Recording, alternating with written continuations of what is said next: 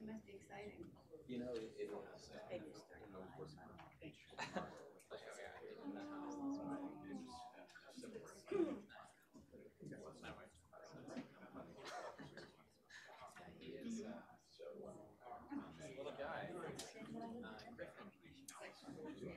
that a family name?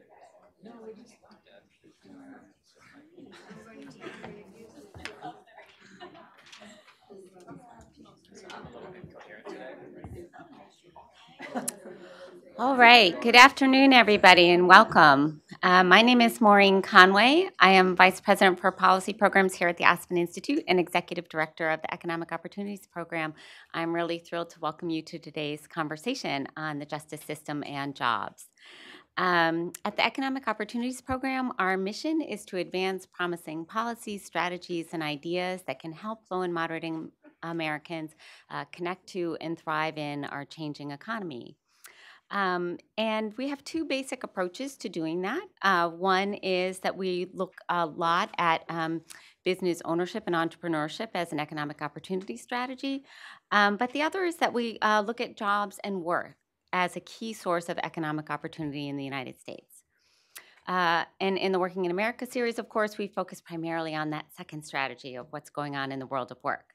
And really, it's critically important for despite a lot of the conversation around work and how work is changing, and it is changing, right?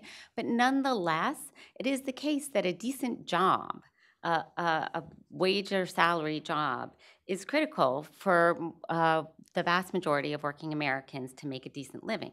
According to the Bureau of Labor Statistics, for households in their prime working age of between 25 and 64, wage and salary income accounts for upwards of 80% of the income that household has to rely on average, right? So this is the main way that most American households have the income that they need to pay for the basics of housing, transportation, food, childcare, and so on.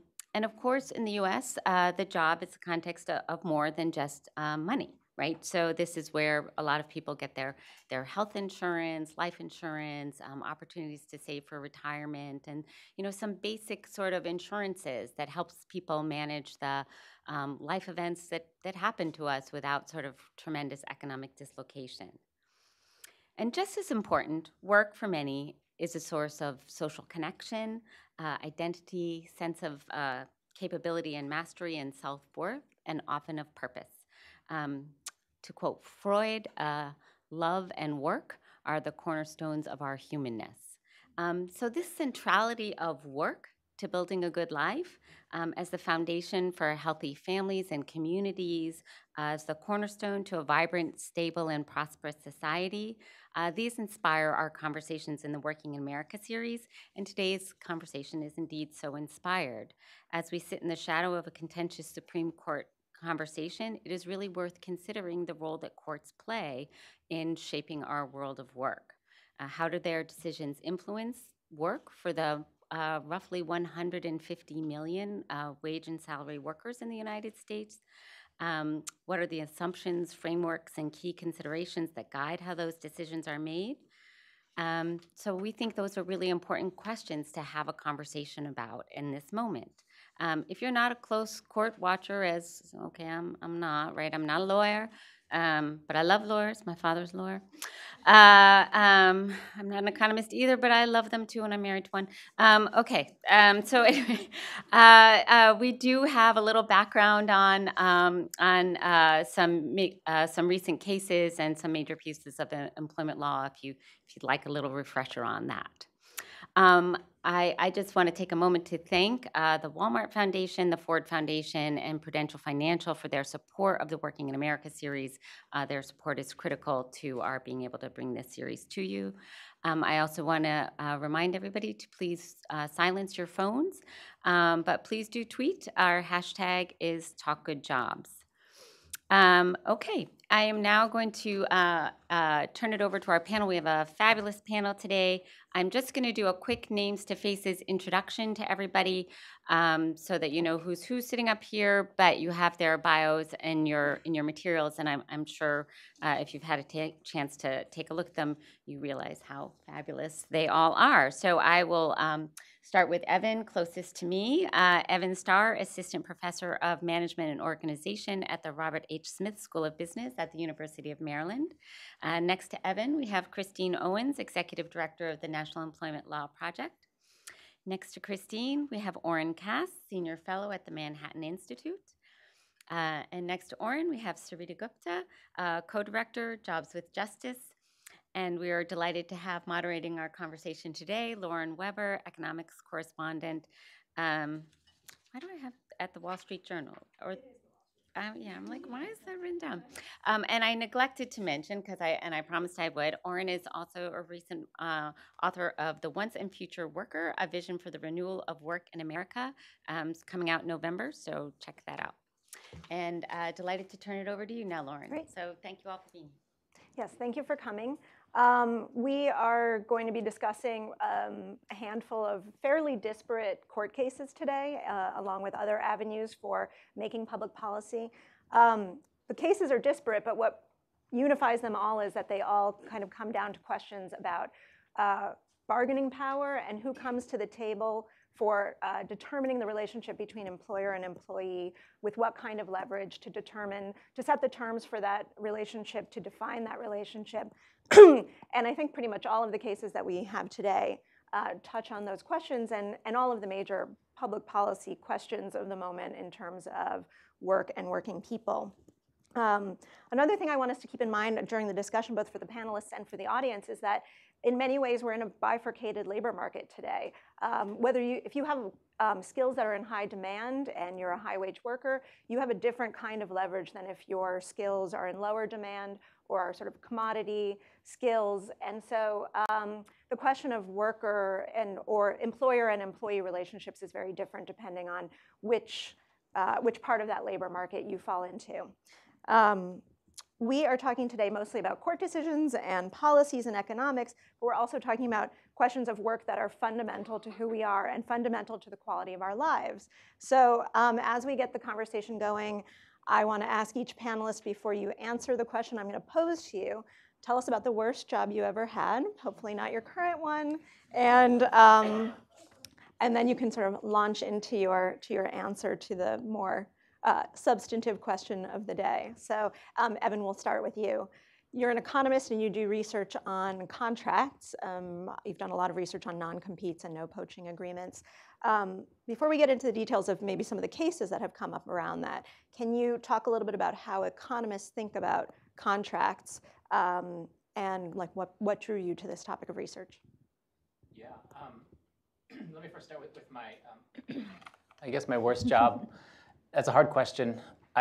When I was growing up, I loved like the pool, and I always dreamed of the lifeguards. I thought they were so cool, and I became a lifeguard, and it was terrible. It was so boring, and you just sat there staring at people all day, and I was just I didn't feel as cool as I thought those people were when I was a lifeguard. So that was my worst job. Yeah, so most of my research is about the use and effects of non-competes and non-compete policy, and other kind of post-employment restrictive covenants generally, which try to prohibit the worker from doing certain actions after they leave their job.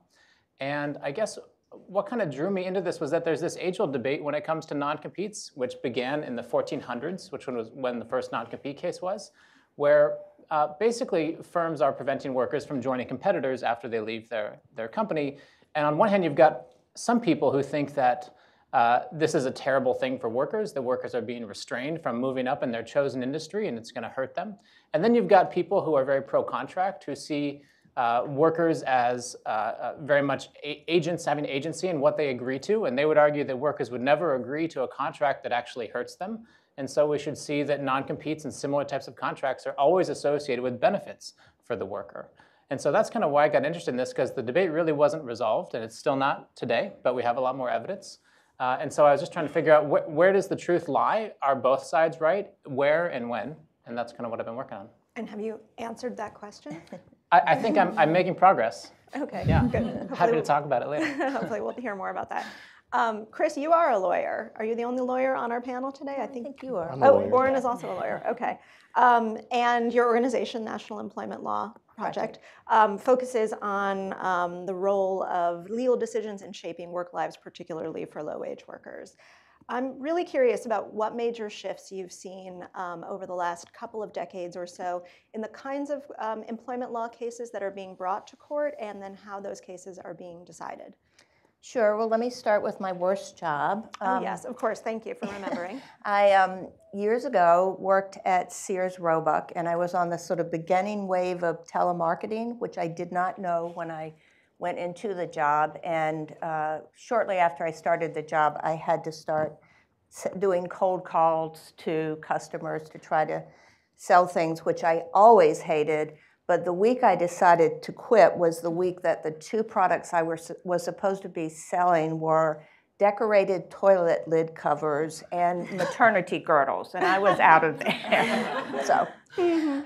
So I would say that the shift that I think has been underway for probably 3 decades now, but very dramatic shift away from the ability of workers to join together collectively, to rely on the courts to both help interpret statutory protections and help enforce the law, toward a much more atomized approach to statutory enforcement, rights enforcement, either through, as we'll talk about a little later, forced arbitration agreements that prevent individuals from not only going into court themselves, but actually acting collectively through the arbitration process to vindicate wrongs that have been done to a whole class of people, and then attacks on the ability of unions to organize and represent their members, which I'm sure Sarita will speak to more,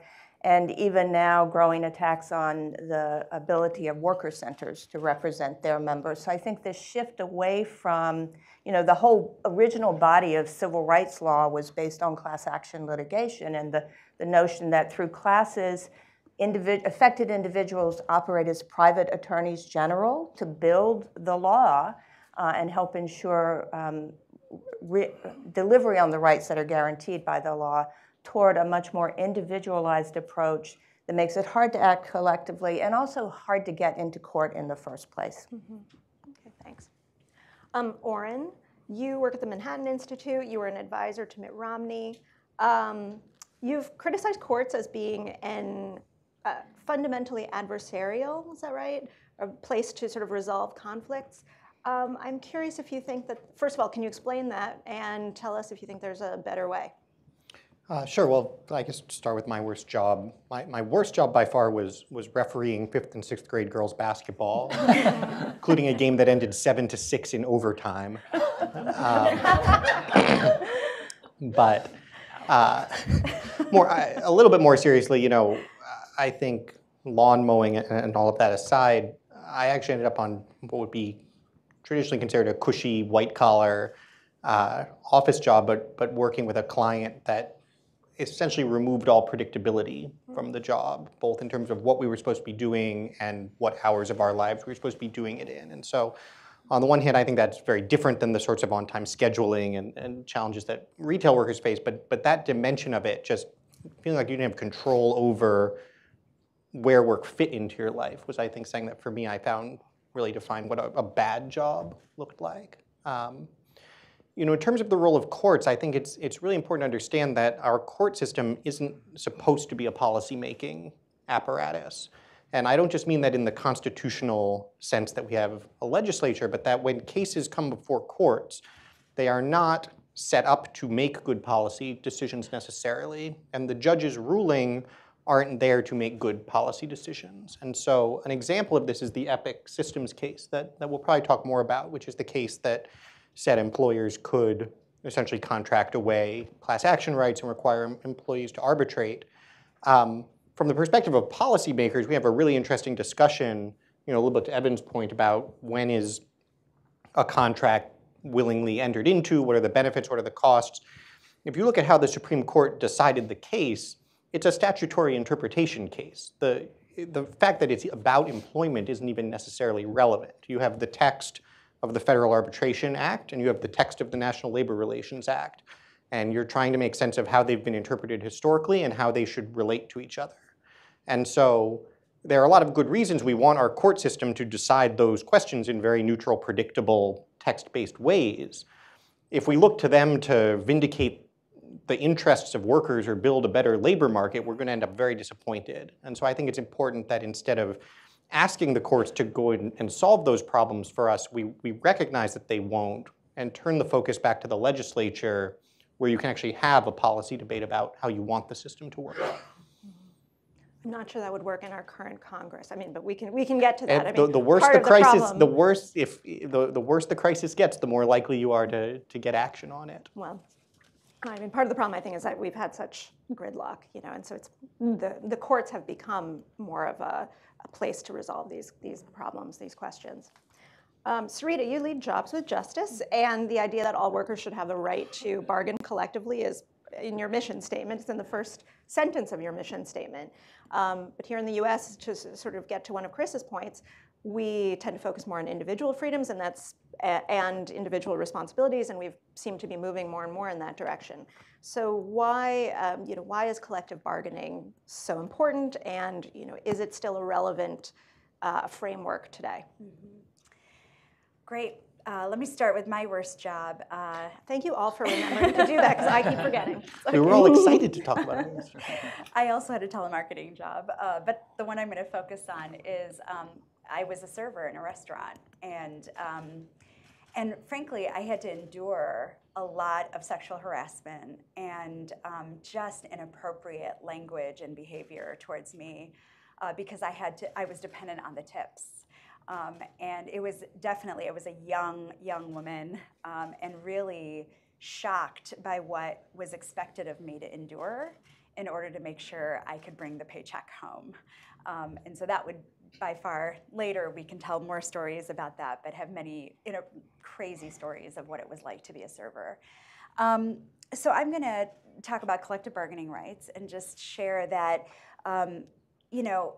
workers gain power, like working women and working men gain power by being able to collectively come together and demand collective rights to negotiate with the people in power around wages, working conditions, like health and safety issues. Like there's so many laws or so many regulations in the workplaces that are negotiated, and that is a result of people's ability to have collective bargaining rights. It is important to say that we've also learned that workers will find ways to collectively bargain regardless of what the law says.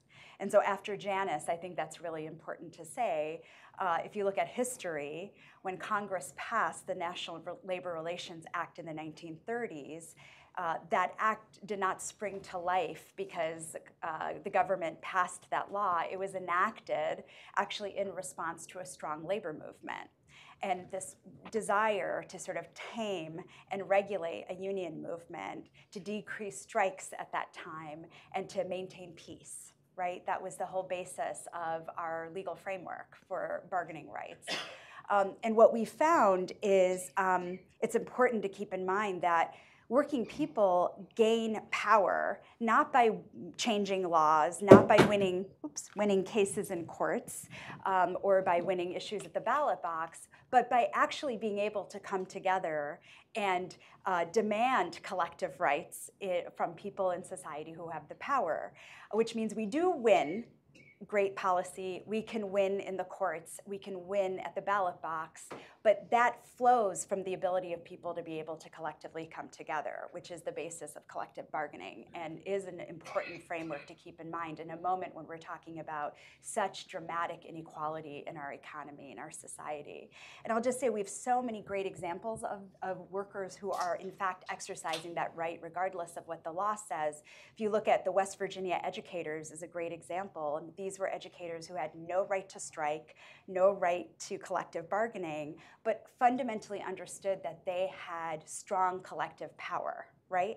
And they understood that as part of their responsibility was to educate a new generation of West Virginia students, but the cuts in the state budget would in fact is hurting the whole education system. So by aligning community values and interests with their own interests as professional educators, they were in fact able to win big for themselves, for schools, and for all civil servants in the state of West Virginia. And we certainly saw that in Arizona and Oklahoma since. There's multiple examples like that of where workers, care workers in Maine right now, there's a great ballot measure happening around creating access to universal home care for 10,000 seniors and Mainers with disabilities.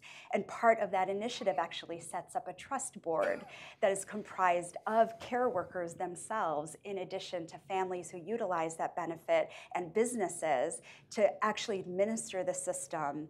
And that means care workers will have access to training, professional development, and set wages and working conditions. These are examples of why collective bargaining is still a really critical and fundamental framework for us to hold, because workers will strive for that regardless of what the law says.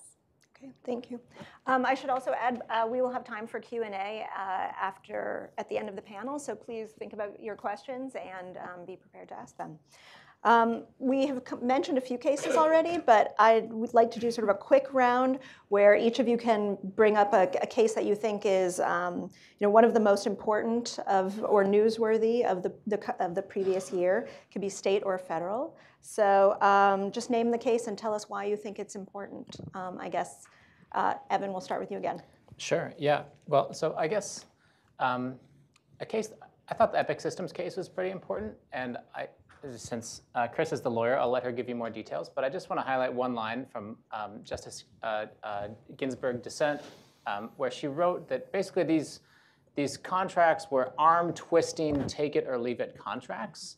And I think that's following on my comments earlier about like when contracts are bona fide, agreed-upon contracts, or when they're foisted upon workers. I worry about the court's interpretation of when a contract is agreed upon, that it is faithfully agreed upon, because there's so many gray areas there. It could be that these contracts were given to the worker on the first day of work, hidden in a pile of paperwork. It could be that they were thrust upon them on a computer screen that they had to click through once they got through their HR jobs. And so I think we just need to think pretty carefully about the transparency with which these provisions are being requested and the extent to which workers can actually in good faith negotiate or agree to them before we start enforcing these types of provisions. Chris? So thanks for deferring to me on the legal part. Hope I don't get it wrong. So I do think Epic Systems would be, from my perspective, the most important case, and that's not that Janus isn't an important case, but Epic Systems goes right to the heart of workers being able to join together and act collectively. In this case, either through litigation or through a class arbitration, because what Epic Systems upheld was a forced arbitration agreement in which the employees signed a contract waiving their right not only to go into court with their claims, but also to join together in a mass action in arbitration. And that, I think, really does go to the heart of the ability of workers to seek to vindicate statutory rights in a collective fashion, not set policy, but actually vindicate statutory rights in a collective fashion. It's really interesting, this whole, you ask first what the change in the law has been, and this whole shift away from courts to arbitration for employment has been in the works for about 25, 30 years. And back in the 90s, something like 2% of private sector employers, non-union employers, imposed forced arbitration agreements on employees. Today, that's 56% of private sector non-union employers. And I'll bet you that after Epic Systems, that share is going to grow even more. And it's really hard to contemplate the notion that working people have a choice, which normally means you exercise your choice with your feet, go someplace else. But if overwhelming majorities of private sector employers are requiring workers to waive their rights to go into court, either individually or collectively. As a condition of employment, there is no meaningful choice. Thanks. Oren? There's a little bit of different direction, but there's a very interesting Seventh Circuit case recently called Severson that looked at when essentially unpaid leave was a valid accommodation for under the Americans with Disabilities Act. And partly that's an interesting technical question of how much leave do you have to provide to accommodate someone. But I think it speaks to what will become an increasingly important question as we see more states in particular put in place pretty large and generous unpaid and paid leave plans. This is kind of a new type of benefit that we have not historically had here and that employers aren't necessarily used to accommodating. And I think you're going to see a lot of pressure in those relationships now with employers essentially trying to find ways to not have to provide the leave, and workers in turn needing to try to find ways to vindicate those rights. And then almost step three, then employers looking to try to avoid employing in the first place the people who they think are likely to use the leave, which in turn is going to provide a new basis for a set of discrimination-related litigation. And so I think it's just a very good illustration of the way something that at first blush just feels like sort of common sense pro-worker policy, well, obviously employers should accommodate more leave, ultimately works its way through the labor market in some really interesting ways. Okay. Thanks. Sarita? I'm actually going to mention a National Labor Relations Board decision versus a federal or state decision. The Highbrand Industrial Contractors Limited decision, in which the NLRB essentially overturned a previous decision that held, that had laid out when two companies could be considered joint employers of an employee. And this is really crucial, not only in the context of the National Labor Relations Act, but it's crucial around minimum wage issues, overtime, employment discrimination, health and safety, like who ultimately is held responsible to make those decisions. And just to say from a worker's perspective, working women and working men are caught in a shell game, right? They see something's wrong in their workplace, they want to do something about it, they go to the employer and they're told they're not really the employer, it's the other, and so we see so many profitable companies actually utilizing decisions like this to escape responsibility that really ultimately hurts working people and their ability to really work with dignity and have the protections that they need on the job. I'm glad you brought that one up, because one question I want to get to at some point in our discussion is this question of who even is your employer these days. Right. And that comes up with the growing gig economy, which is still a fairly fractional part of the labor force. But it's not just the gig economy, it's freelancers, it's contractors, it's contingent workers of all kinds, people who come through staffing agencies. The question of who one's employer is, if you are working for a catering company that's catering at a Google cafeteria and you slip and fall, who's liable? All of these kinds of liability questions. I think that's one reason why this joint employment decision has been watched so closely is there are more and more of these alternative arrangements where you're working on the premises of one company, but your employer is another company. Sometimes you're subcontracted by two layers, and it's getting very confusing to say, like, who do I work for? And that also gets to some of the misclassification cases, like the Dynamex case in California, which was decided earlier this year. The California Supreme Court came up with a much simpler way to determine whether somebody could be classified as an independent contractor or as an employee. And it's very threatening for companies like Uber and Lyft and TaskRabbit. In fact, while we're on that topic, I wonder if we can just talk a little bit about the misclassification question and this determination of who is your employer and what makes somebody an employee, and where the courts seem to be going on this. It seems there's a lot of split decisions on this kind of thing. Chris, do you want to start? Sure. And you referenced the Dynamex case, in which the California Supreme Court applied to the labor statutes a test that it had already applied for unemployment insurance. It's referred to as the ABC test, and it's really just a test of how much independence an individual actually operates on has on a job, and whether the amount of independence is sufficient for that individual to be called an independent contractor, their own business basically, or whether in fact the person is an employee. And that is the situation that prevails throughout much of what we call the gig economy, which, as you notice, is actually less than 0.5% of the entire workforce, but it takes up all the oxygen in the room in terms of discussion of these issues. And part of that is because some of the sort of chief drivers of that economy, Uber, for example, have been fairly successful at going around state to state and getting special carve-outs from state employment laws. State laws saying that drivers are independent contractors, not employees. There is, as you probably know, there was an effort in Seattle. Seattle actually passed an ordinance which would have created a mechanism allowing drivers to organize even if they are independent contractors, and a bargaining agent basically to bargain with these companies.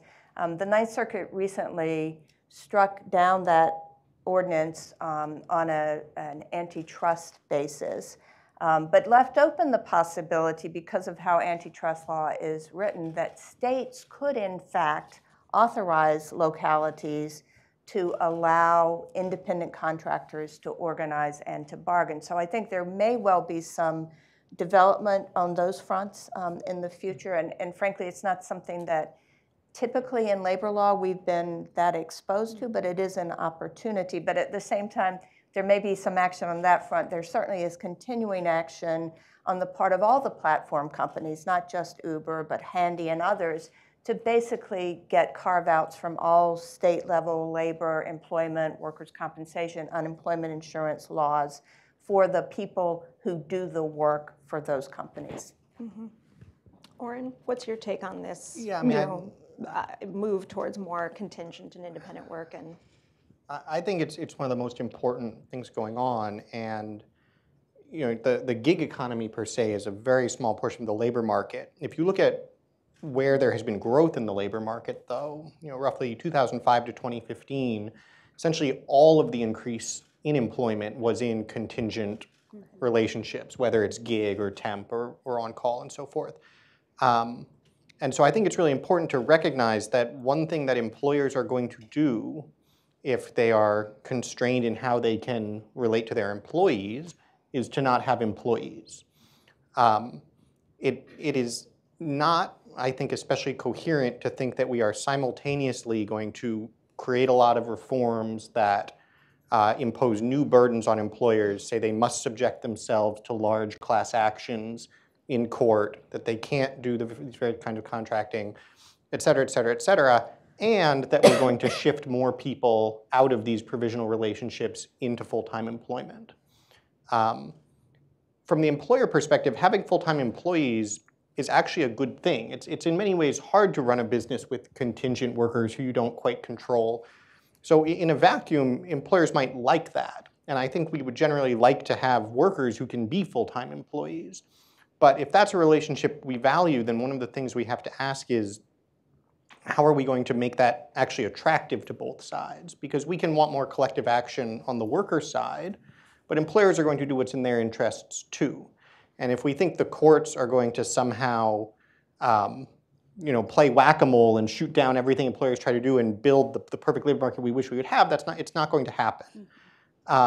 And so in my mind, the priority should really be on saying, no, we want full-time employment. We want to build infrastructure that actually makes employers want to have full-time employees. And we should do that in a way that ideally with collective bargaining, they can reach good agreements amongst themselves. But we have to recognize that there are things that employers are going to want to take out of that picture, massive class actions being a very important one.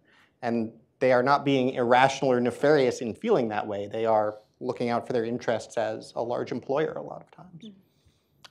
Evan or Sarita, can you respond to Oren's idea that the more regulations we give to employers, the less incentive they'll have to actually employ people?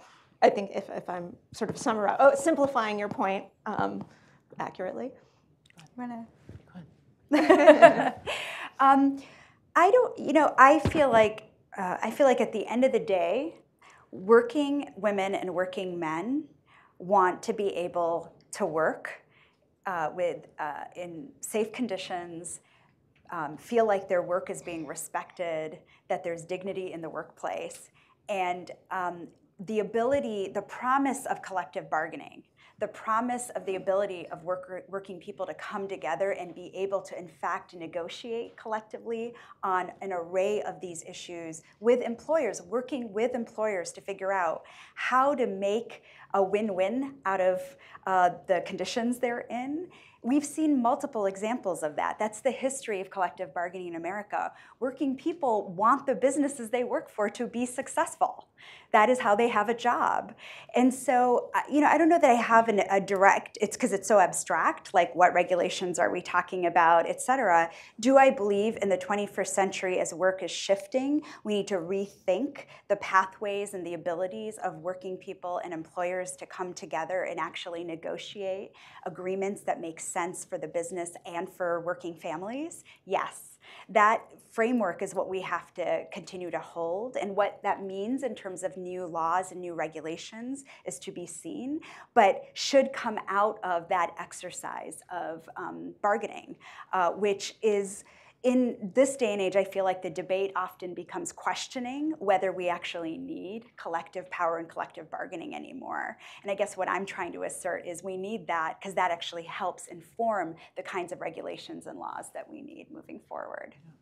And I'll just say that I agree with Oren. I think that if you find it, if courts or legislatures were to pass a policy that said that firms can't use independent contractors for X, Y, and Z, or pass some regulations, firms are choosing among an array of alternatives, and they could substitute to something else. And so I think that policymakers do need to be really thoughtful in the laws they're going to pass, anticipating what firms are going to do and making policies that anticipate that properly. And I think one example of this is in California, where in the context of non-compete agreements, California has a policy dating back actually a few hundred years where they've banned the use of non-competes. Yeah. And when you see in California, you actually see non-competes still. But what you see a lot more of is trade secret litigation and relative to other places. And that could in part be because Silicon Valley is over there and there's lots of these tech giants. But they have substituted to some degree from non-compete litigation towards trade secret litigation. And so, it's kind of a game of whack-a-mole a little bit, and it's unclear which mole to whack. Chris? So I'm not an economist, and I don't even play one, but I do think that there's no question that for many employers, a desire to offload compliance responsibilities is a reason to shift to temporary employment, working with contract firms, et cetera. But I think it's a much more complicated picture, quite frankly. I mean, when we first started seeing the rise of temporary employment in particular, that was in the 90s. It was coming off of a recession. We saw it again. A lot of the rise of temporary employment sort of was leading up to the Great Recession and throughout the Great Recession. In reality, the most recent Labor Department report on contingent employment shows that contingent employment levels are lower now than they were in 2005, which I have to say shocked all of us. I know, but they used a very narrow definition. They did, but it still was quite shocking because Oren is right. I mean, the Kruger-Katz study for 2005, 2015 not only found that all of the growth in employment had been in contingent work, but that the growth, the fastest rate of growth or highest rate of growth was in contract employment, the specialty contract firms, that again, I think really kind of took off more in the 90s. And I would only say, lastly, that I think that some of the financial incentives that firms have to outsource work do not entirely have more to do with stock value, profit margins, et cetera, than they do with getting out from under labor law and compliance. I'm not disagreeing with your point that that is a factor. I think it is. And I'm an employer. I have to comply with a lot of, or my organization is, but I'm responsible for ensuring that We comply with a lot of standards, not only federal standards, but here in DC and New York and California. And it's, for small employers in particular, it can be a lot of work. But I don't think that it is compliance that is the principal driver of a shifting away or a fissuring of the workplace, as David Weil puts it. Mm-hmm. Okay. And what we end up with now, and this kind of gets to a point that I want to cover about state and local action. Not all of the action, obviously, is at the federal level. We've already talked about California. But we have now ended up with this patchwork, which I think makes it, which is also very onerous for employers, where there's different tests for independent contractor versus employee in different states, and no federal. It doesn't seem to be like that. There's any one case coming up on that would help to resolve some of this at the federal level. Am I right about that? Yeah. So, getting to state and local action, we've had a few very big Supreme Court cases, Janus and Epic, but a lot of the important cases are also happening at state level or district court levels. As Maureen said, we're having this discussion in the shadow of a very interesting Supreme Court nomination process that's become even more interesting in the last few days, with a fair amount of uncertainty. But either way, it looks like whatever happens with that seat is going to affect the balance of how labor cases are going to be decided for a few decades now. At the same time, it doesn't look like we're going to get any major legislation from Congress on anything, whether it's the minimum wage or paid leave or anything like that. So, Chris, your organization does a lot of work at the state and local level. I'm really curious, what issues are you following, or do you think have the most momentum behind them at that level? So certainly the minimum wage has a fair amount of momentum, particularly in blue states. And I would say that's not just at the state level, but at the local level in blue states. We're seeing, and then there are a number of ballot measures this year on minimum wage. I think that we are seeing some uptick in interest around non-competes, what to do about enforcing non-compete agreements. Some of this is legislative, some of it is through states' attorneys general, which Evan can speak to. I think that we will see some interest in not how to get around EPIC systems, but how to ensure that workers are actually sort of knowingly entering into and affirmatively consenting to these agreements. And some of that will be done through legislation, and some of it will be done by courts' careful assessments of the circumstances surrounding the arbitration agreements. So I think we'll see more activity there. We're seeing a little bit of activity in response to Janus in terms of state, New York, California, Maryland, some other states, making sure that public employees know of their rights to form unions, and also addressing the mandate in Janus that if someone wants not to pay an agency fee or union dues, they have to affirmatively opt in order to be required to do so. So I think those are areas where we're going to be seeing a lot of activity. Okay. Oren, you mentioned a case that wasn't even on my radar on the ADA. What other either cases or issues are you keeping an eye on? I mean, I think the non-compete and non-poach space is one where there's a lot of action that's in between attorneys general and legislatures. Related to that, and actually squarely in the employment context in a lot of ways, is occupational licensing related cases, which don't exactly fit the rubric because it's the state, in a sense, that's the one making the rule, not the employer. But it's a lot of the same underlying rationale about kind of barriers to entry into various jobs, lack of mobility, both across state lines and between professions. And it's a place where people are starting to try to create more legal hooks. So one good example is Arizona, which actually has created a cause of action that a worker can essentially bring a lawsuit against a licensing board for an unreasonable licensing requirement, if it's not to protect health, safety, and so forth. And the goal of that is not to spur a massive round of litigation, but to actually create pressure on these boards to go forward and actually reevaluate what rules they're making and why. So I think that on top of the non-poach, non-compete it's a very interesting constellation of bipartisan support and something that could actually start to do a lot to free up worker movement in the labor market, and as a result, potentially their power, especially vis-a-vis whoever their existing employer is.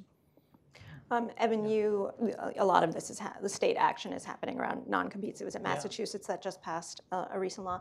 Yeah. You mentioned at the very beginning of the panel some of the research that you're finding. Maybe can you tell us a little bit of the results that you're seeing, Sure, and then how to make these, if these agreements work, how to make them work better for workers, either through legislation or otherwise? Yeah, great question. So I started doing some research on this in 2014 when I was learning that we really didn't know that much about the use of non-competes. There were a few professions that had been surveyed, like engineers and doctors, but for the average kind of worker, we didn't know how common non-competes are. And to this day, there's no public repository of the use of non-competes for an average worker. You probably couldn't go to a firm and figure out if they were using non-competes unless you had insider knowledge, and that goes for arbitration agreements and non-solicitation agreements. You might have to dig through court records and you could find out. And their policies could change, of course, but these are generally private contracts, and it's hard to get your hands on private contracts. And so what I did in 2014 was I surveyed about 11,000 workers to learn about the use of these contracts. And we found that roughly 1 in 5 workers is bound by a non-compete in the US. And they appear all across the spectrum. They appear with high-earning people. They're more frequently with tech, people with access to trade secrets, but they're also common even among volunteers.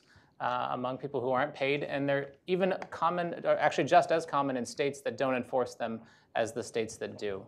And so we see that these are pervasive contracts, and they're not being used in ways that we would have expected. And let me just give you one example, which is that a few years ago, Amazon was found using non-competes with their temporarily employed packers, which they hire for 3 months over the holiday season to help them pack all the trucks. And they made these guys sign 18-month non-compete agreements. Remember, they're employed for 3 months, so the non-compete time duration is 6 times longer than they were actually working for Amazon. And the non-compete said they weren't going to go work for anybody who basically produced or manufactured anything that competed with Amazon or intended to compete with Amazon. And what happened was, when this came to light, there was a Verge article published by Spencer Woodman. Amazon caught some flack for it, and by the next day, they stopped doing it, or they claimed they stopped doing it. And the same thing happened with these no-poaching agreements that happened recently. Orly Ashenfelter and Alan Kruger found out that these franchises were basically agreeing, the managers were agreeing not to poach each other's workers. So this was a contract that's invisible to the worker. You don't even know that it's happening. But if you work at McDonald's, you're not allowed to go work at another McDonald's, not because you don't want to, but because the manager over there has agreed not to hire you. And so what happened is this got publicized, and they all dropped, a bunch of these franchises dropped these no poaching agreements. And so I guess one of the big issues that I care about is the transparency of these provisions, because it seems like firms are using them in lots of places where maybe it's questionable whether they should, or it's obviously bad for these workers who maybe are vulnerable and have no choice but to agree to them. And as soon as it's brought to light, they drop it, which means that just that little bit of cost, just that little bit of negative publicity pushed them over the edge. And so I think that maybe there are workers like CEOs and people who are really in the know whether these things should be used. And maybe they have lawyers and they negotiate carefully. But in other instances, I think we need to be a lot more careful. And the more that we can shed light on firms' use of not only non-competes, but arbitration, non-disclosure agreements, non-solicitation agreements, non-poaching agreements, all of these provisions, which typically come in a bundle, I think we're going to learn a lot more about how these types of provisions are affecting workers, firms, and kind of the economy overall. And I guess I'll just say that a lot of the research and discussion around non-competes happens with regards to the law. And there's tremendous heterogeneity across the US in what states will do. In some states, you could be fired from your job. And if you get sued over the violation of a non-compete, it can still be enforced even though you were fired. Other states, it won't be enforced. And then everyone else is kind of in the middle. And it does look like if you're in a state, I did one study where we tracked workers over 8 years of their career. We had every single worker in 30 states over roughly a 20-year period. And what we found is that if you start your career in kind of an average enforcing state, you are going to earn 5% lower earnings relative to a non-enforcing state like California over those 8 years, regardless of where you end up, regardless of where you go. So the enforceability of this contract does appear to play a role. But I also want to highlight that the contract itself appears to matter when it comes to workers choosing to move. And so I'll just briefly say, in the kind of legal literature, there's this idea of a chilling effect, that workers are chilled just by the existence of the contract, regardless of whether it's enforceable or not. And when you ask workers, what do you know about the law? Most of them don't know what the law is, but what their default is they believe that contracts they put their name on are enforceable. And they abide by them, even in states like California, where they wouldn't be enforceable if they went to court. And so when it comes to workers choosing to move between jobs, what we see is that the use of these provisions appears to be what matters, not necessarily their enforceability in court. And of course, one of the reasons that's important is when people move jobs, they tend to move partly for a higher salary. Exactly. So it restricts your earnings. Exactly. I wanted to ask a question that it surprises me or it interests me that discrimination doesn't come up in a lot of important court cases anymore, discrimination in the workplace. It's one of the things that I get reader emails about more than anything else, particularly age discrimination. But is this just not a super relevant topic right now, or is it just harder to find or fight it on a systemic level? I know the EEOC brings plenty of discrimination cases, but they tend to be not, sort of headline-grabbing cases. They're one-offs. Is this just not a serious problem anymore in the workplace? I think it's still a serious problem in the workplace. I think, a lot of people who are signing forced arbitration clauses are essentially pursuing claims in arbitration. Those are private proceedings. They're generally come with non-disclosure agreements, so we don't actually know. But I would also say I think it's just gotten harder to bring these cases. That the Dukes versus Walmart decision a few years ago, which really tightened the requirements for class certification and just made it much harder to bring a large class action employment discrimination That was case. sex discrimination. That was sex discrimination. And it is one of the concerns about preventing collective arbitration is that for individuals, the cost-benefit analysis, the math doesn't work. Someone may have a few $100s of unpaid wages, but might have to feel that he or she had to have a lawyer to handle the arbitration. It's just not worth it. The same considerations apply to litigation, and perhaps even more so because litigation is drawn out. I used to litigate, and I would just as often advise clients not to sue as I would recommend that they sue, because it's a grueling process, and it not only costs a lot of money, it takes a lot out of people. It's much easier to navigate that process as a class, and it's much harder to bring class cases now. Anybody else on that one? Nothing to add. Okay. Okay. Just getting back to unions and collective action. Oren, you've written about unions as they are currently constructed, big labor, as probably not, or perhaps not the best framework or format for collective bargaining. What's your criticism of it, and then what do you see as potential alternatives? And Sarita already mentioned a few that are already emerging kind of organically. Yeah, I think Sarita and I probably agree with a lot in this space. One of the things that I've tried to emphasize, speaking purely to folks on the right, is that in principle, collective action and workers being able to bargain collectively is something everyone should be in favor of. That's not a liberal or a conservative idea necessarily. What we fight about politically is the National Labor Relations Act, which was passed in the 1930s at a time of massive labor strife in the middle of the Depression, at a time when there was no global competition. I mean, just in a completely different context, and served some purposes very well for a good period of time. I don't think many people would say it has worked well in a very long time. And that's reflected in the statistics that show, down from mid-30s to less than 7% of people in unions. And it's important to recognize that that's not just evil union busters. That's workers also don't especially like the National Labor Relations Act and the kinds of unions it creates. There's a wonderful survey in a book done in the mid-90s called What Workers Want. And what it found was, roughly speaking, a third, maybe more than little over a third of workers would in general say that they like the idea of having a union. Now, in a system where you have to get more than 50% in every workplace to get a union, that's a recipe for no unions. Even more importantly, I think, when workers were asked, which would you prefer, something like the existing structure of a union that has power but is opposed by management, or a cooperative arrangement that has less power but management supports and wants to work with, the less or no power but cooperative relationship was more than twice as popular. That's with non-managerial workers. And so what we have in the NLRA is a system that is set up to be exceptionally adversarial. You get in there, you fight to get the vote that gets you a union, to have a bargaining agreement that is essentially give us certain things or we will strike. I mean, that's essentially the setup we have.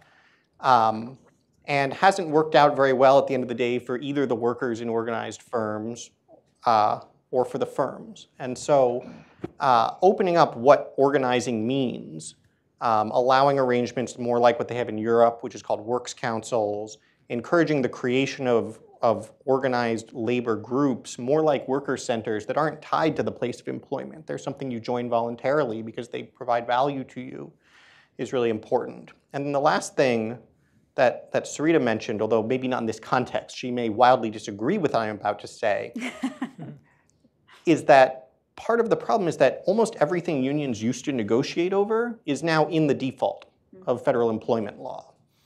And on the one hand, we can view that as a great victory for progress. On the other hand, it means that if you have a union, what are they there to negotiate over? It now has to be incremental things above federal employment law. And one, I think, really promising opportunity to create space for collaborative agreements, create a situation where employers might actually want to have a union to bargain with, is to say we're going to take a lot of these regulations and make them the default instead of the floor. So if you don't have collective workers to negotiate with, you get all the federal employment law.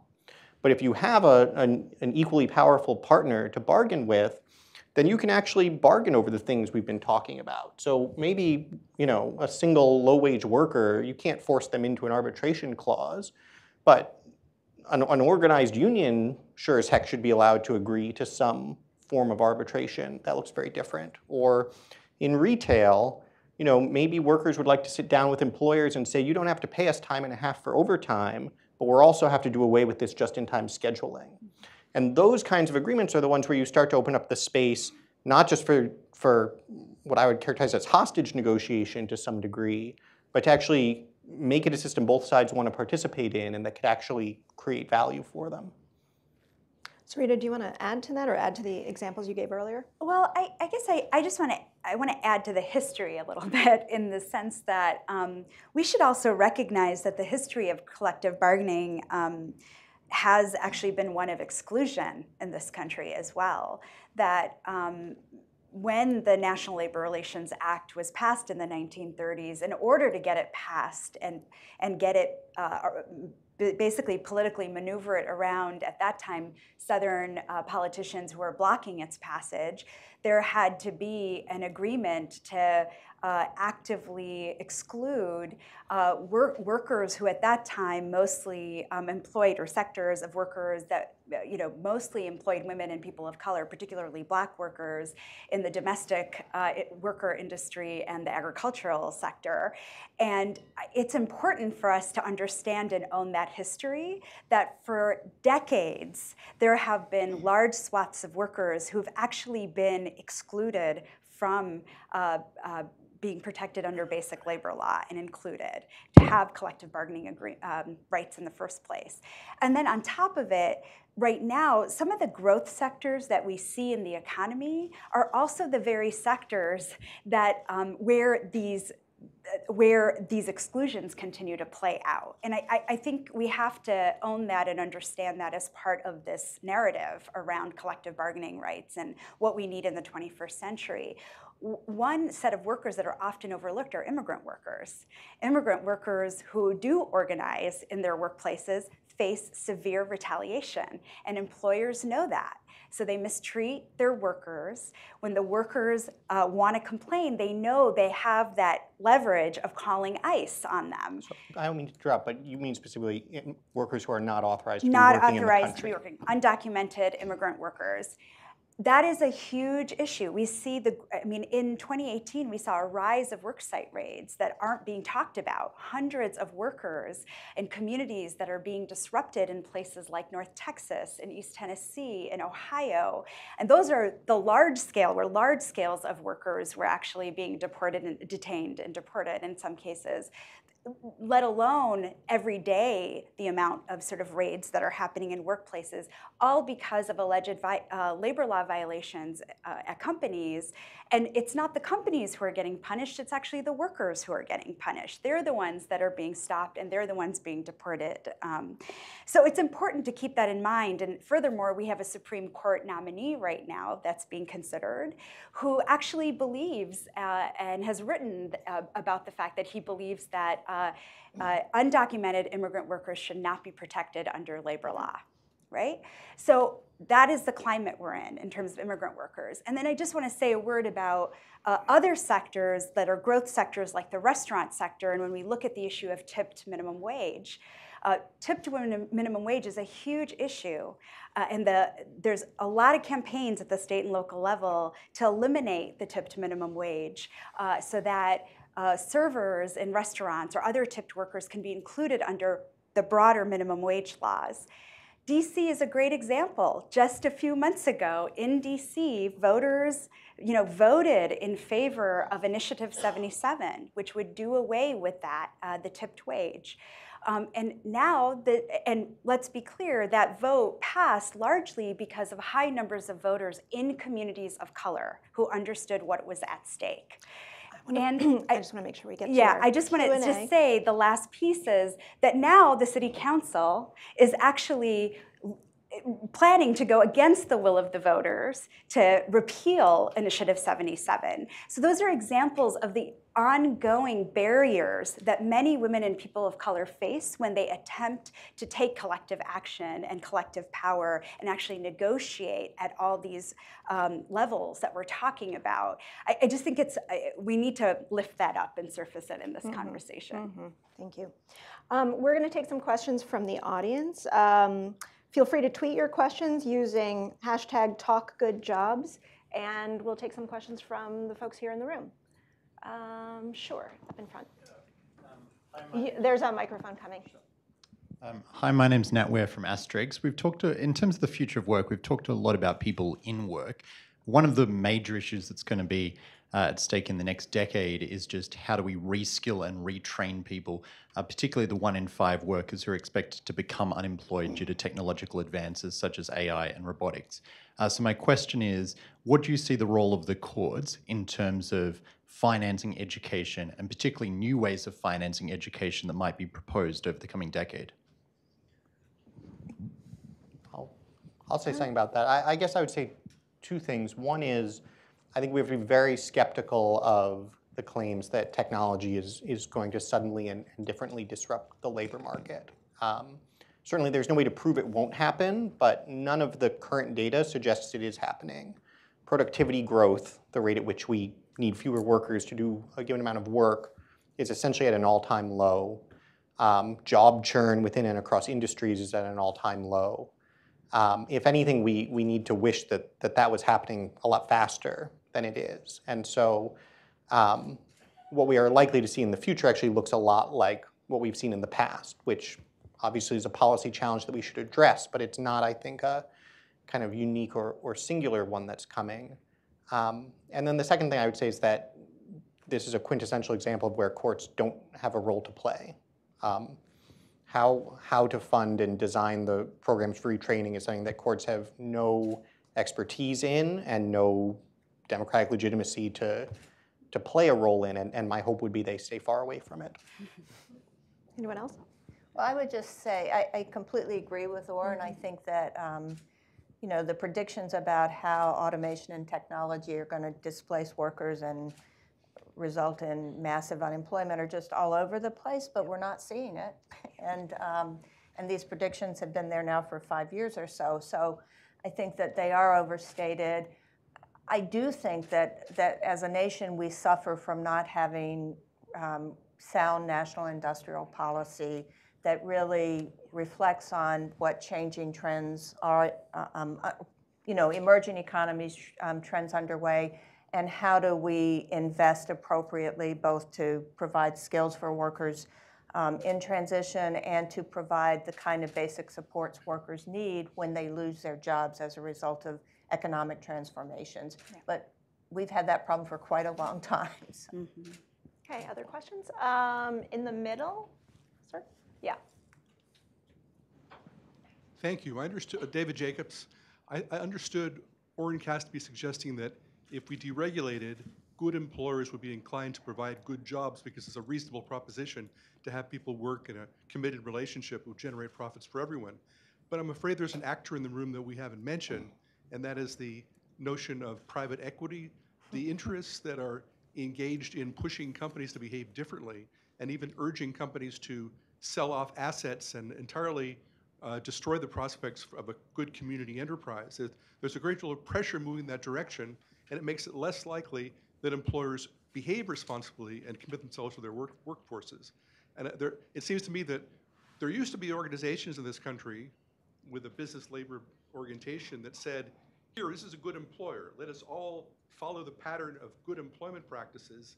And the groups that did that, the National Planning Association, and of course, American Rights at Work, there's not really much celebration of good employers anymore because they're disappearing. They're being pushed by these aggressive investment firms to do something else, sort of destroy the very notion of a community-based enterprise. Yeah. I'll say, I think it's a very fair concern and critique. I think it is most one response to that would be to say, well, we should somehow sort of regulate that kind of investment activity out of existence, which I would be skeptical of accomplishing, or that ultimately it would be a constructive thing to do. I think the better way to address the issue is to step back and ask, what are the conditions that make this an attractive thing to do? So, I think Chris made a fair point that when we talk about why are employers pushing employees away, it's not just compliance, it's share price and profits and all of that. But it's a little bit a question-begging observation, because share price isn't an abstract thing. It responds to the business realities. Profit responds to the business realities of the business. So the question is, why is having actual full-time employees not a good path to profit, if that is something that has changed and happens? I think everything that we've done to make employment relatively more costly and less attractive is a component of it. But then I think we have to look across a whole bunch of areas. How well do we prepare people for the labor force, especially less skilled workers? What kind of organized labor relationships do we have so that you might actually benefit from having somebody, a partner to bargain with? Do we impose a lot of taxes, including payroll taxes, on less wage workers? Or maybe we should actually subsidize those jobs instead. So I think the constructive way to have the conversation is to ask at the business level, why is this not the kind, if that kind of business activity, full-time employment, we all agree has social value and we want more of, why are we getting less of it? And what conditions could we change to get more of it? Not lecturing or complaining to employers, but actually influencing economic realities so that we get what we want. Sarita, do you want to add anything to that?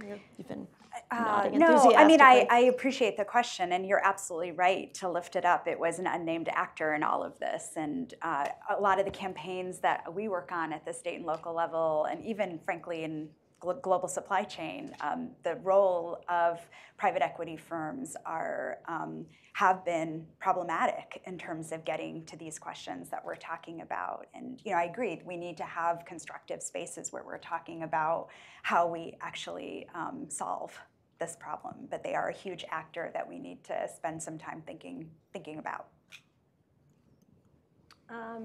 In the back? Luis Garcia. There you go. Hello. My name is Luis Garcia, and I have a question for Orrin, just based on what you said about, we have to make sure that we are working with employers, training the employees, and so I am running a reentry program for incarcerated youth. And we are in California, we are in Puerto Rico, and both places are suffering greatly. Just one because of the financial situation in Puerto Rico, because it's just been left out. And so we are meeting with the workforce investment boards. We're asking, what are you looking for? Where are the areas of growth? What can we do? And so we are training the participants in those areas that we believe that are the areas of growth. But we are running a wall with finding employers that are willing to hire these participants and give them the opportunities due to their background.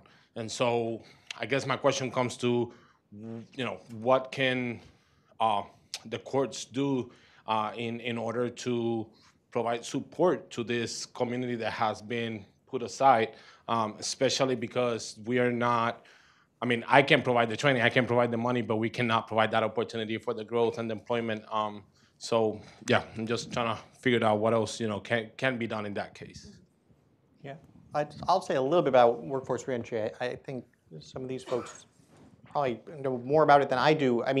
Prisoner reentry is a sort of specific subset of all of these challenges. And so something we've seen in the US more generally is when the labor market gets tight enough, employers will even start figuring out how to do things like prisoner reentry more effectively. I think the key mechanism, whether you're talking about that context or just less skilled workers and a skills gap generally, is to recognize that government is very good at some things, collecting and spending money in particular, and very bad at other things, identifying the key skills that are actually in demand and how to provide them in the ways employers want. And we unfortunately have a lot of data across a lot of programs, across a lot of years, that government-led training and retraining programs tend to have very poor outcomes. And that having the employer be the one who is in charge of the training is hugely important to the process. Now, to make that work, it's something that we're going to have to be willing to pay for. And that, again, is something that doesn't sound as appealing as saying, well, we should order employers to do this.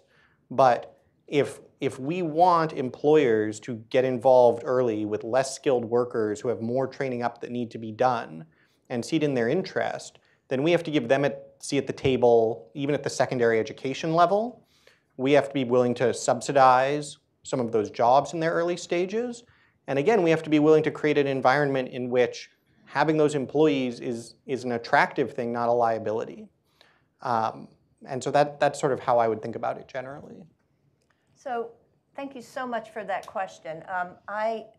Nell actually does a lot of work in the fair chance hiring space. And we're involved in some of the state campaigns related to occupational licensing and the Ban the Box campaigns around the country. And we actually, a few years ago, did a project with Kaiser in California to really try to bring employers into the space of the growth sectors in healthcare, because that is a growth sector of the economy, and making the case for why it was important to hire trained people who had records. And I have to say we had sort of mixed results. And I think it's the problem you identified, that there are some employers that are exemplary. Kaiser was exemplary around this. There are others that just can't get past that someone has a record. Some of it may be state laws that create some kind of liability if someone with a record commits a crime of some sort.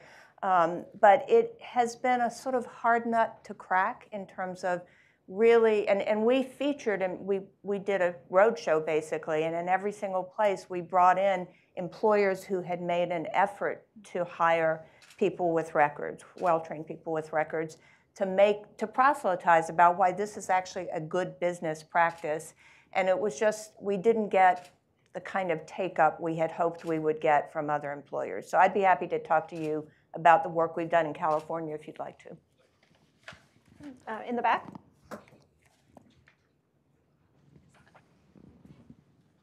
Hi, Malcolm Odell.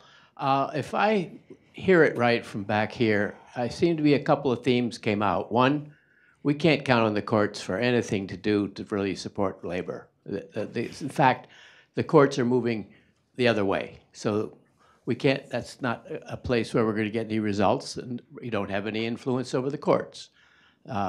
Second, we don't think Congress is going to do anything about getting laws into place that then can be brought to the courts and change that situation. But third, we did hear that collective action, whether it's through unions or just in the streets or groups organizing, collective action brings results. Whether or not the courts or the industries or government does anything, collective action has an impact. And that looks like the most promising avenue for action. So here we are, a room full of people.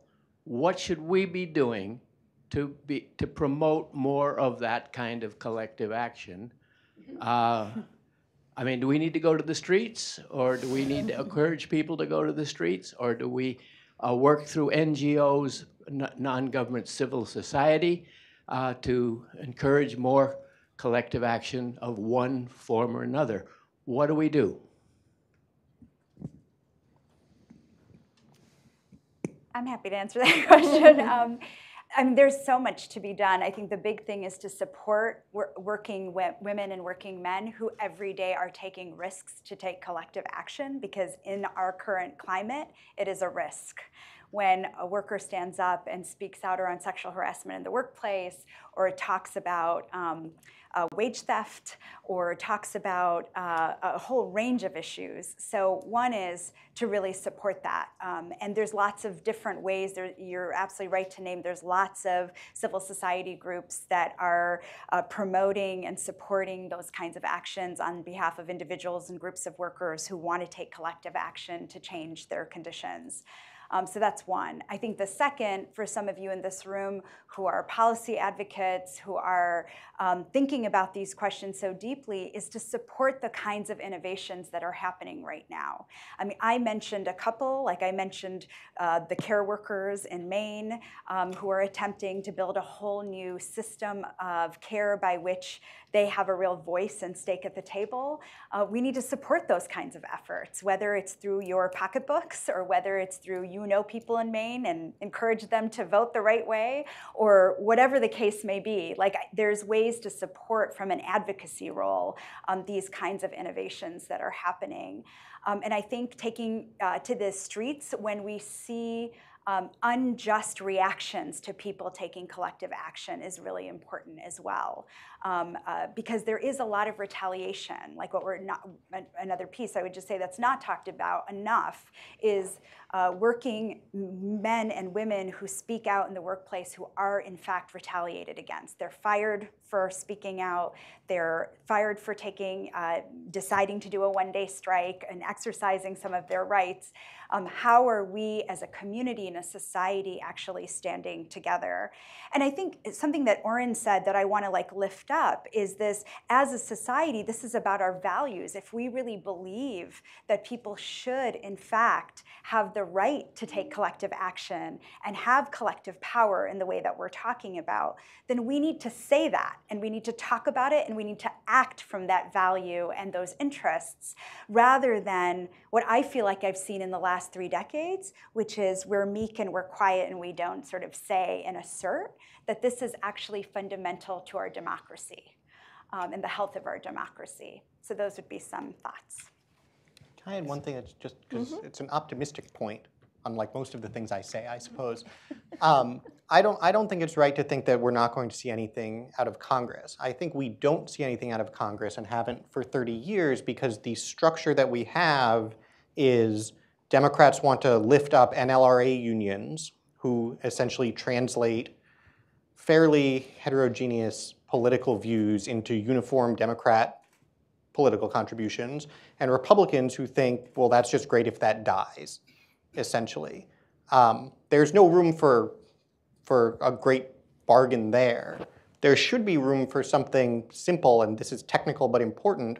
Section 8A2 of the National Labor Relations Act says until you have a formal union in your workplace, you can't do anything else collective in partnership with an employer.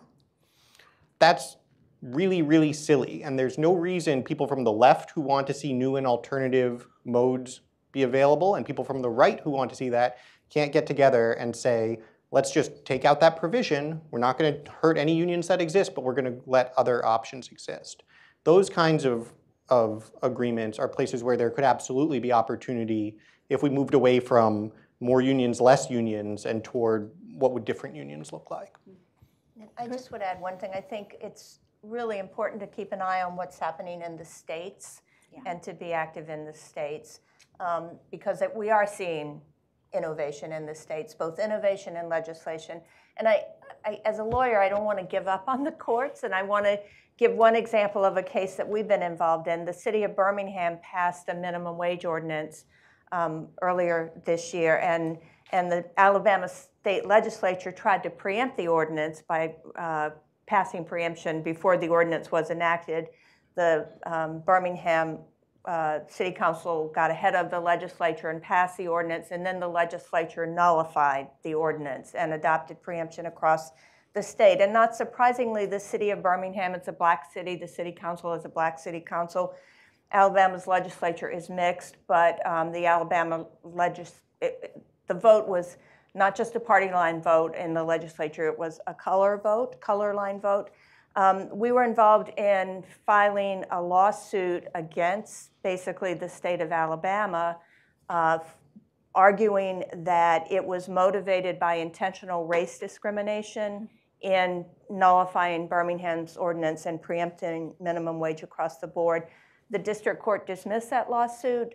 The 11th Circuit Court of Appeals about 6 weeks ago reinstated the lawsuit and said plaintiffs may not be able to prevail, but given the history in this state in terms of, I won't go into all the details, but given the history that would give rise to this kind of legislation, they have a right to try to demonstrate that intentional discrimination was the cause. So whether they'll ultimately prevail remains unseen, and what would happen at the Supreme Court, I don't want to talk about. But I do think that courts can, and I think there the court was doing its job. It was saying they have a right to prove intentional discrimination, and this should not be the goal of the courts, but those kinds of decisions can actually push legislators to act differently and help encourage collective action on the part of ordinary people. We have time for a couple more here in front.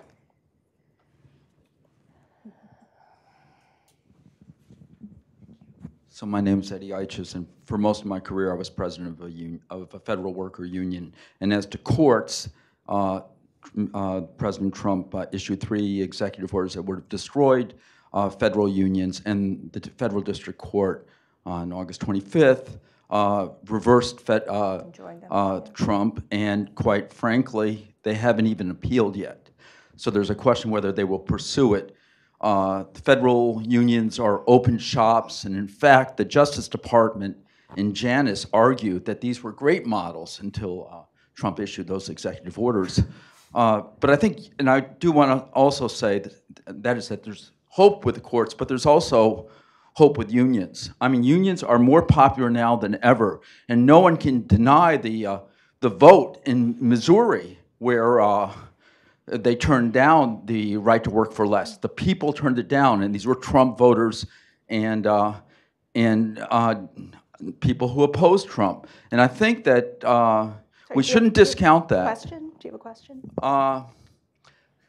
Okay. I mean, I just, and I'd like you to comment on one, the popularity of unions, and the union, and two, that as you said, you took it away already, that there is hope for federal courts and other courts to rule in our favor. Thank you. So I guess let me just start briefly on that. And I think that there is dramatically more interest in unions. I hear it in many different circles, and it's hard to kind of quantify exactly how much more interest there is in unions than there was, say, 5 or 10 years ago. But I think if we cast the kind of bigger picture that over the last 30 years there's been a decline in mobility of workers across jobs, the median wage has been relatively stagnant for the last I don't know, decade or so, and in general there's this question of, well, productivity has still been going up, but wages are flat. So how can we kind of increase wages? And I think policymakers for the last few years, especially with the end of the Obama administration, were really concerned about that issue, and I think they brought light to unions in the way that unions bargain for workers, and I think that's kind of what's maybe spurred some of this interest in unions. But I think the bigger picture is that, at least from an economist perspective, as a labor economist, our default has been that labor markets are competitive. And in a competitive labor market, workers can freely move from job to job. And because of that threat of mobility, they can earn basically what their marginal product. And so what's come about, I would say, in the last, I don't know, decade, 15 years or so, is this emergence that labor markets are really not competitive at all. And sometimes they're not competitive because search frictions are large. Sometimes it's because of mobility frictions are large. It's costly to move across states, or you have to stay in a particular school district, or there's a contract that says you can't go work at a competitor. And I think that what we're learning is that that labor markets most of the time are not competitive at all. In particular, there's a push to review mergers as part of labor market monopsony power now, where now if two companies merge together, that means that workers who had two firms to work at now only have one. And so I feel like the bigger picture is, how do we make labor markets more competitive? We've kind of recognized that we're not at this competitive ideal. In fact, we're quite far from it. And unions are one of the pieces, and there's other ones as well that could help us push towards a more competitive labor market, such as things like wage transparency, such as things like non-competes and these other provisions that might hold some workers down, such as occupational licensing. And there's just lots of emphasis on making markets more competitive. And I guess that'd be my response to the question in the back there, that unions are one great solution. They're getting lots of emphasis, and there is some new evidence which shows that when unionization fell, inequality was rising. And so I think that like unions are getting their due, and it's unclear what's going to happen. But there's also lots of other mechanisms that we're learning about that we could maybe pull to try to increase labor market competition. Mm-hmm. Let's take one more question. The woman in red. Hi, my question is for Mr. Koss. You mentioned the rise in occupational licenses and the Arizona lawsuit for occupational licenses that are out of the scope of health and safety. And I'm wondering what other interests drive occupational licensing? Is it discrimination, or is it could it be part due to collective bargaining for higher pay rates with occupational licensing? And I'm wondering, could you talk a little bit more about Arizona and how you think occupational licensing should be reformed?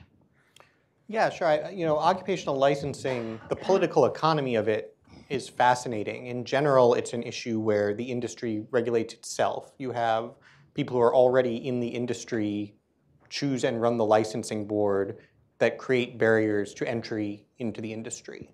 That's an oversimplification, but roughly speaking, that's what happens a lot of the time. It's also a case generally of you have a very concentrated interest on one side and a very diffuse interest on the other. So pick your industry, and you've got people banging down the doors of the typically it's state legislature, insisting that if you don't put this protection in place, people are going to die. And you end up, unfortunately, with a situation where like interior designers need X hours or years of training, and cosmetologists need 10 times more training than emergency medical tech. So I think at this point, the political economy of it is pretty well understood. The question of what to do about it is actually very challenging, because the federal level, you would have a lot of resistance to just sort of the feds coming in and decreeing everyone's licenses out of bounds. You actually have an interesting antitrust theory that's starting to move forward, and that this administration is looking at, to actually treat these sort of self-regulated licensing boards as antitrust violators. But I think most of the action is and will be at the state level, where you have reformers trying to figure out how can we get a wedge into that process, that self-regulating process. And so what I just described in Arizona is one example where you actually say, let's just let any worker essentially challenge a rule if they want to. But then you also have other models where you actually try to get the legislature engaged in, let's at least have sunset provisions. Let's have 5-year reviews. Let's require the governor or some other group to approve anything before it goes into effect. So it's all sorts of different ways of how do you put checks and balances into a process that's right now mostly sort of driven by industry capture. We're about out of time, and so I'm going to cut it here. Maureen, do we have time for a follow-up, or should we do this after we've adjourned? Very quick. Very quick.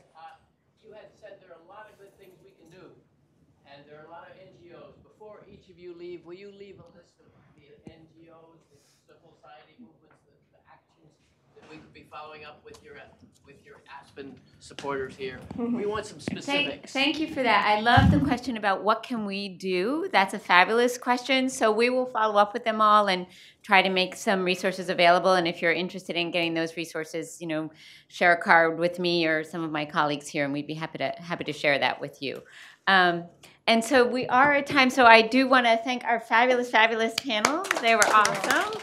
I learned a lot, and I really appreciate this discussion, and I hope you all come back October 29th. We'll be talking about job quality and how businesses can do something to drive job quality, and how do we know? So we're going to be sharing some new ways of thinking about how do you measure that. So come talk about that October 29th, and thank you all so much.